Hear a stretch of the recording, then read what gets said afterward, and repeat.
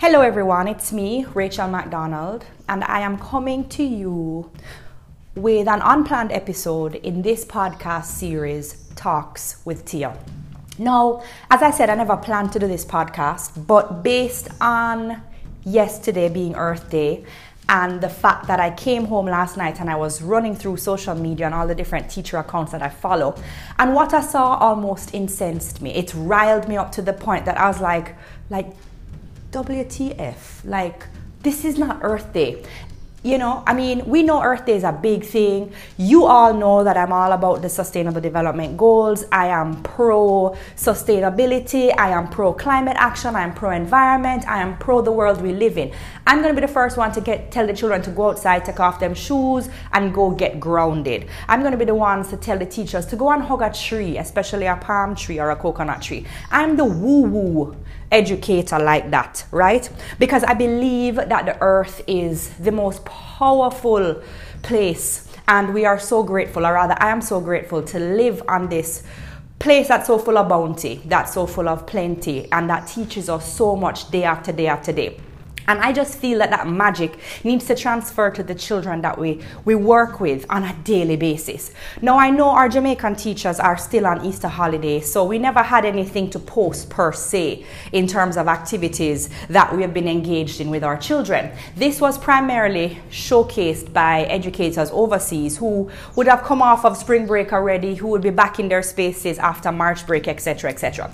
And what I saw was just heaps and heaps of Pinterest perfect activities that literally drove me up a wall. They lacked authenticity, they lacked relevance, they were just, a perpetuation of paper, cardboard, and they were just almost to me intangible. So yeah, we're seeing teachers post and put these things up in their classroom of children doing Earth Day posters and coloring the earth and coloring green to represent land and blue to represent the water.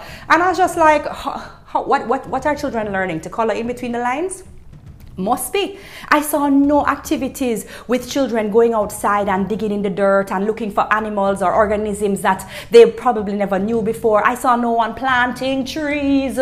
I saw no one engaging in sustainable activities. Where the food forests, where's the examination of the ecosystems? Where are the nature hunts or the nature walks? Where is the excitement to go outside? Where is the excitement to want to sustain the world that we live in? Where was that?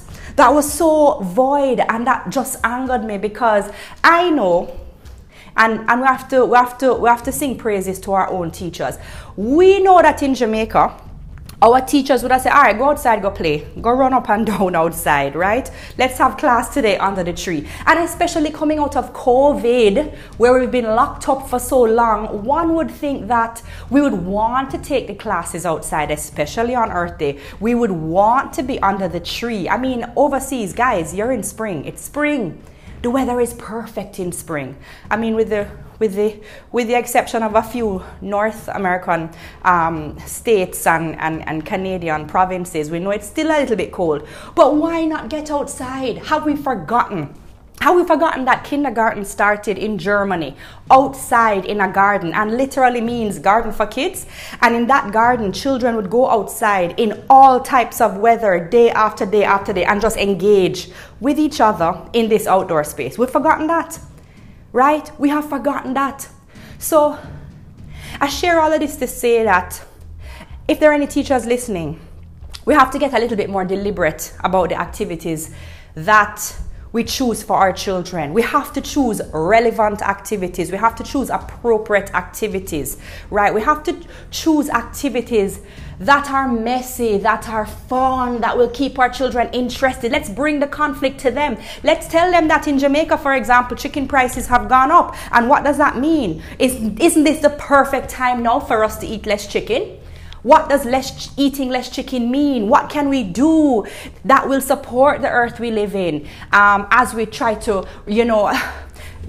realize or eliminate that issue, right? Oh, maybe we can start eating a more vegan diet. What does eating a more vegan diet mean? Oh, maybe we should start growing some beans and legumes, etc., etc. We need to start thinking like that, educators, right? So I'm hoping that next week when my Jamaican teachers return to their EduSpaces, they're going to show off and showcase real, meaningful, fun, tangible activities that show support for the world we live in. Let's raise our consciousness and the consciousness of our students and get deliberate and purposeful and of course more passionate about the work that we have committed to. Let us say goodbye to the Pinterest perfect activities that we see online and that sometimes we feel so compelled to replicate because it really and truly makes no sense and it has no weighting in the world that we're living in today. So please don't bother digest it. Don't bother try and ride on that wave. Let's remember why we're here. Let's remember that the world we're living in is changing, and let's remember that as the tides change, so do we, right? So, thank you for allowing me to rant. I should probably change this podcast from Talks with Tia to Rants with Rachel. But that's for another conversation. So I'm always open to sharing ideas of what we've done in my spaces on Earth Day. Just link me, follow me. You know how to find me. You can find me on any social media platform using @talkswithtia as the handle.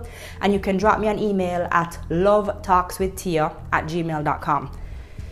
As always, please remember to like, follow, share the podcast with your teacher friend. And again, thank you for listening and happy Saturday. Peace out.